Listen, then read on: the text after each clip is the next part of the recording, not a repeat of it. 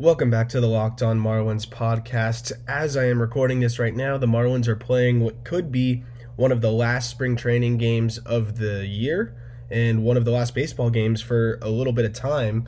Unfortunately, I would love to talk about anything else to open up the show, but the elephant in the room, of course, the elephant in the world right now is the coronavirus, which has put the sports world on halt and the entire world on halt for that matter. And whether it's a stock market, colleges, work, you name it, just everything is a little bit chaotic right now. And I recorded a podcast yesterday talking about some players that could make the opening day roster. And my mistake, I really did not consider how much this could unfold and what pausing the sports world could do in terms of what the Marlins' decisions are with the roster that they have to now make finalized, with potentially the last dozen or more spring training games not being played. Because that changes everything, right? You want to see a lot from some of these players that are trying to make the team, and now they're not going to get a chance to make the team. So that changes a lot. And I really didn't have the foresight in yesterday's episode to think about that when I talked about some of the players and whether they had a shot to make the team. And it's one of those things I guess you just don't really consider, the fact that all leagues will be put on halt, just stopped.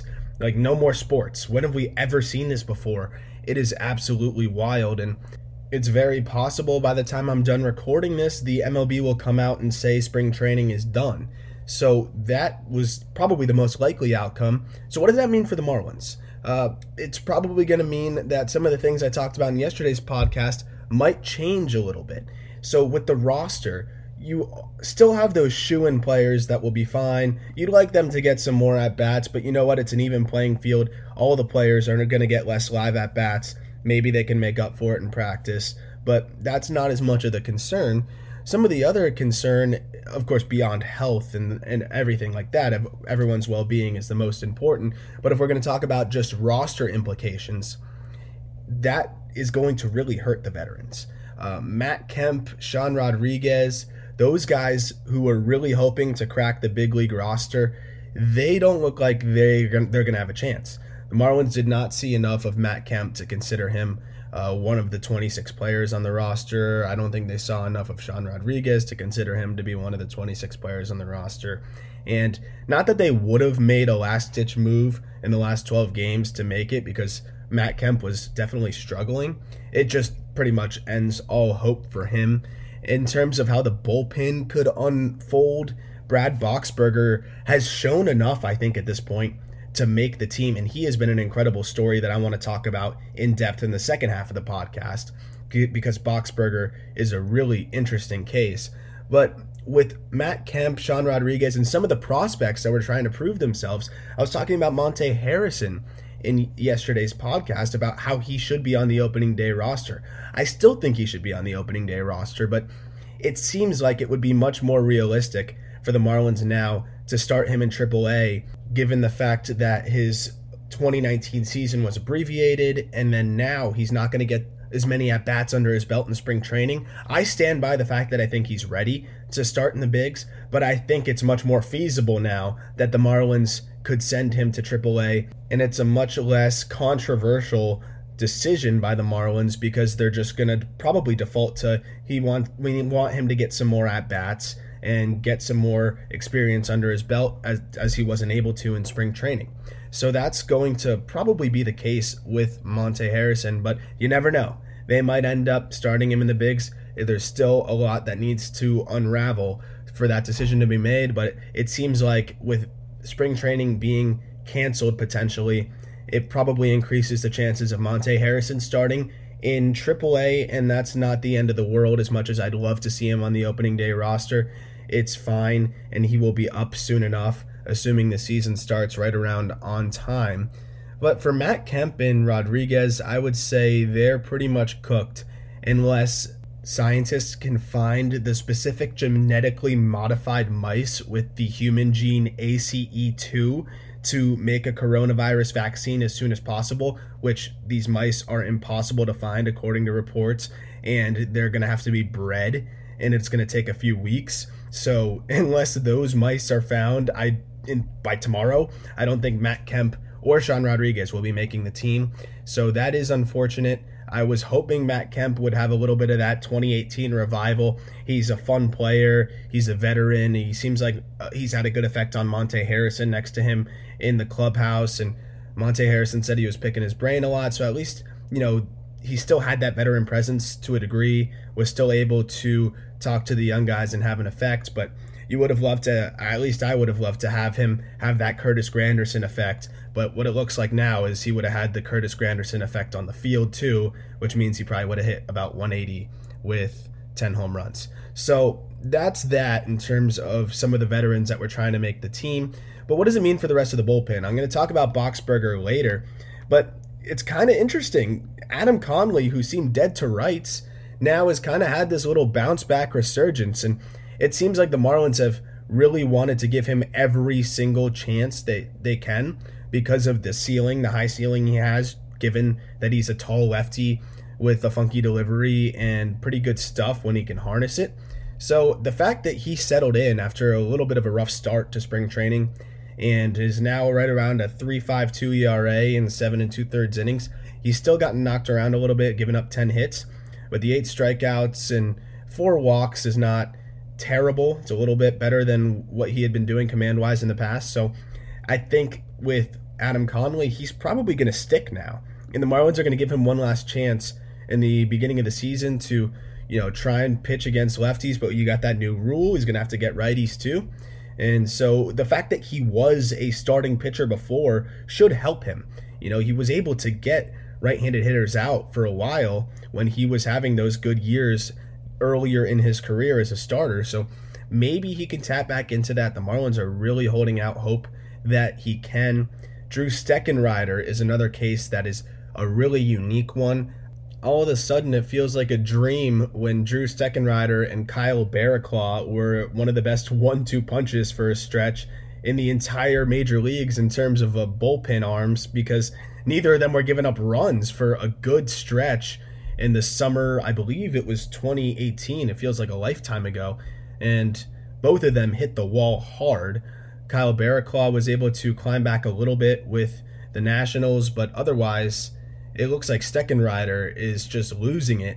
He has hit the wall in terms of his ability to get batters out at all. He had a 6-something ERA in just 15 innings last year, and the most peculiar part about it is how much he's gotten away from his fastball. A fastball that could run into the upper 90s, sat in the mid 90s. When he was good in 2018, he threw it 76% of the time. And he only threw the slider 4% of the time. And then he had this harder cutter that he threw 16% of the time. And then even a changeup that he mixed in 4% of the time. Last year, albeit just 15 innings, or make that actually 14 innings, he only threw fastballs and sliders. Threw the fastball 62% of the time and the slider 38% of the time. So I'm assuming that what the cutter that comes up on Fangraphs, he probably grips it the same way as that slider, maybe throws it a little bit harder, but it was a different pitch. It had a higher velocity and it didn't have as much break, but he was able to locate it better. And then he just abandoned it and went straight to that slider that he was only throwing 4% of the time, because that slider that he threw 38% of the time in 2019, I know I'm throwing a lot of numbers at you right now, has the same velocity as the slider he was throwing 4% of the time in 2018, rather than throwing the hard cutter more frequently. Pretty much abandoned that, and the changeup is nowhere to be seen. And as a result, in those 14 innings in 2019, he gave up 6 home runs. To put that in perspective, in 2018, he gave up 7 home runs in 64 2/3 innings. That is unbelievable, and that just shows how much he has lost his touch in terms of being able to avoid barrels, because giving up a home run every 2 innings is not going to keep you in the big leagues. And I know he had some arm trouble, and that's what makes it interesting. He had his elbow scoped, and maybe they told him, the doctors, the pitching coaches, I don't know, I don't want to speculate, but maybe they didn't want him throwing that hard cutter as much anymore because of the potential strain it could have on his elbow. I'm not sure. Maybe he wanted to get away from it himself. but you got to think that that might have a little bit of a factor in the fact that he's now throwing the fastball less and relying more on a slider and abandoning a cutter that he actually used almost 20% of the time. So that's going to be an interesting development to see if he can really reharness anything, or if he'll even get a shot to. If the Marlins assign him to the minor leagues, maybe he can work on things and figure it out there, but I don't really see a scenario where he starts in the big leagues, in the bullpen. So that is the kind of shift that I didn't expect coming into the spring. I was probably thinking that Steckenrider would turn it around before Conley, but it seems like the opposite happened. And then you have a bunch of other arms, though, throughout the bullpen that are going to be fighting for innings, which is a good problem to have. And Eliezer Hernandez, who is a starter usually, will probably have to slide into the bullpen to start the year, and he'll make some spot starts here and there, but he'll be a good high leverage arm that can probably really run it up on the radar gun with a 1 or 2 max effort innings rather than trying to drag himself out in a start. And then we'll have to see from some of the other guys like Jeff Brigham and Robert Duggar and some of those other fringe type of bullpen arms, as Duggar's another guy that was a starter most of his career and might end up having to slide into the bullpen as well. Sterling Sharp has been a nice, pleasant surprise and has looked like he's going to be the kind of janitor mop-up duty in the middle innings for a starter that might get knocked around and bridge the gap to the rest of the bullpen. And then you have the lock arms that are just Brandon Kinsler, Ryan Stanek, Yimi Garcia. That should all be right around there in the back end of the bullpen. And then I think Pat Venditti is going to be a victim of the shortened or ended spring training as well. He didn't really get a chance to show enough, and all of a sudden it seems like the Marlins have a lot of southpaws in the bullpen. After giving up Harlan Garcia, it seemed like the Marlins might not have enough, but now with Stephen Tarpley, with Adam Conley, and now coming up with Alex Vesia, seeing if he makes the opening day roster. If not, he'll be knocking on the door pretty quickly. The Marlins all of a sudden actually have a decent amount of lefties that they can use in different situations. So on the other side of the break, I'm going to get into Brad Boxberger and what has changed in his career from that once seemed dead, now revived to the point where he might even be considered as the Marlins closer in 2020. If you've been a listener of this podcast, I'm sure you've heard all the great advertisers working with Locked On to reach sports fans. But you may not know that Locked On Marlins is a great way for your local business to reach passionate Marlins fans just like you. Unlike any other podcast, Locked On gives your local company the unique ability to reach local podcast listeners. Not any podcast listener, a Locked On podcast listener. If your company wants to connect with Miami Marlins fans in a predominantly male audience that is well educated with disposable income, then let's put your company right here on this Locked On Marlins podcast. Local fans love to support local businesses. Text the word advertising to 33777 or visit lockedonpodcast.com/advertising and let us know who you are. We'll get our team to help your team achieve Locked On advertising success. Once again, text the word advertising to 33777 or visit lockedonpodcast.com/advertising. We look forward to hearing from you. So Brad Boxberger, who would have thought? When I saw the Marlins tabbed him as a non-roster invitee, I figured, okay, that guy will be gone pretty quickly. No offense to Brad Boxberger, but the fact that his velocity had steadily decreased over the last few seasons, and he had some surgeries, could not keep his innings count up at all. It just seemed like the classic reliever that is starting to flame out of the major leagues. So what does Boxberger do to try to revive his career, to keep his baseball career alive? He goes to Driveline.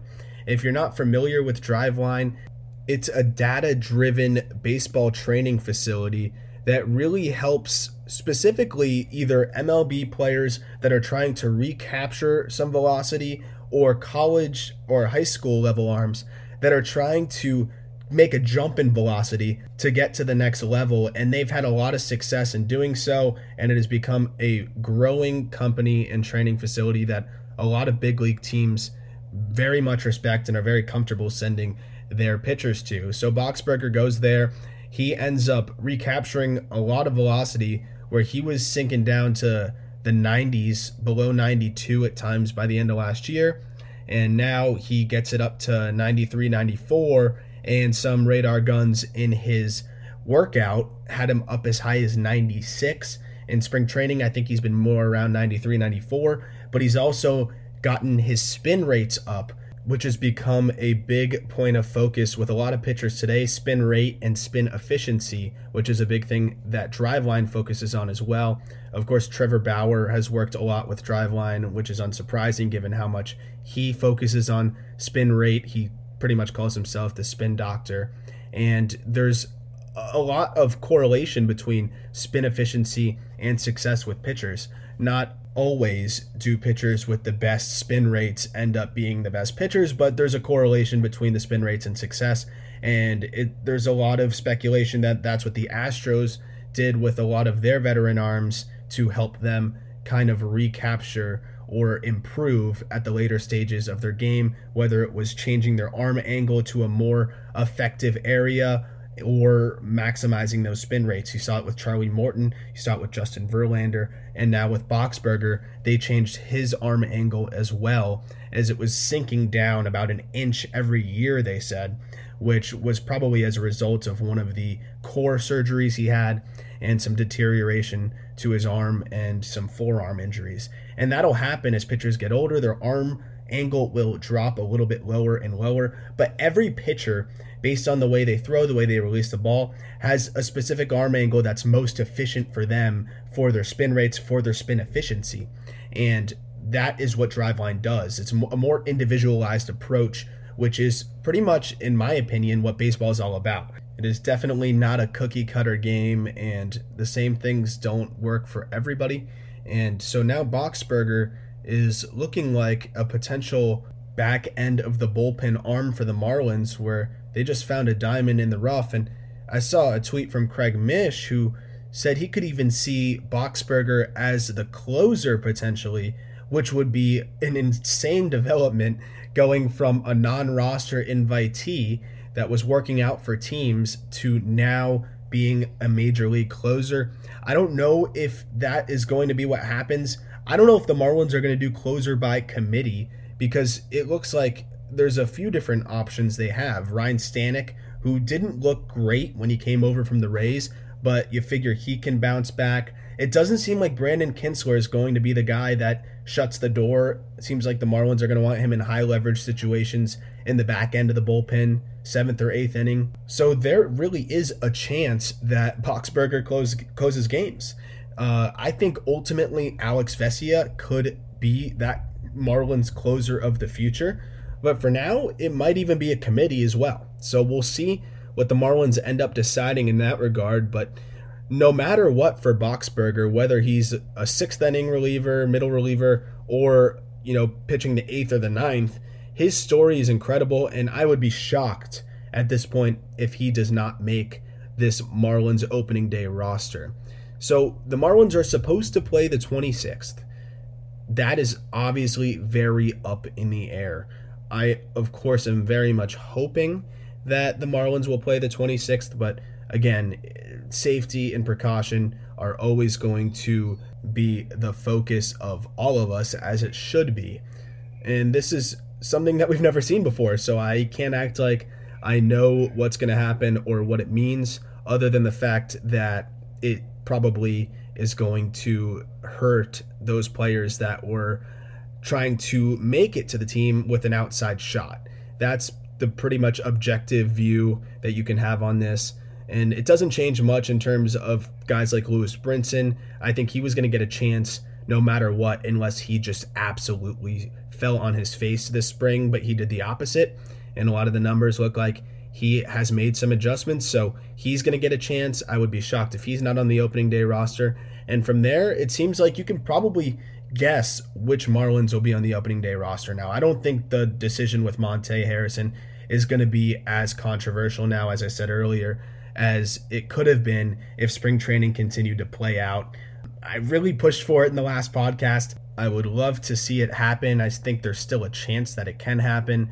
But at the end of the day, with spring training abbreviated it wouldn't be the worst thing in the world for Monte Harrison to get some more at-bats under his belt after only playing about 70 games last year.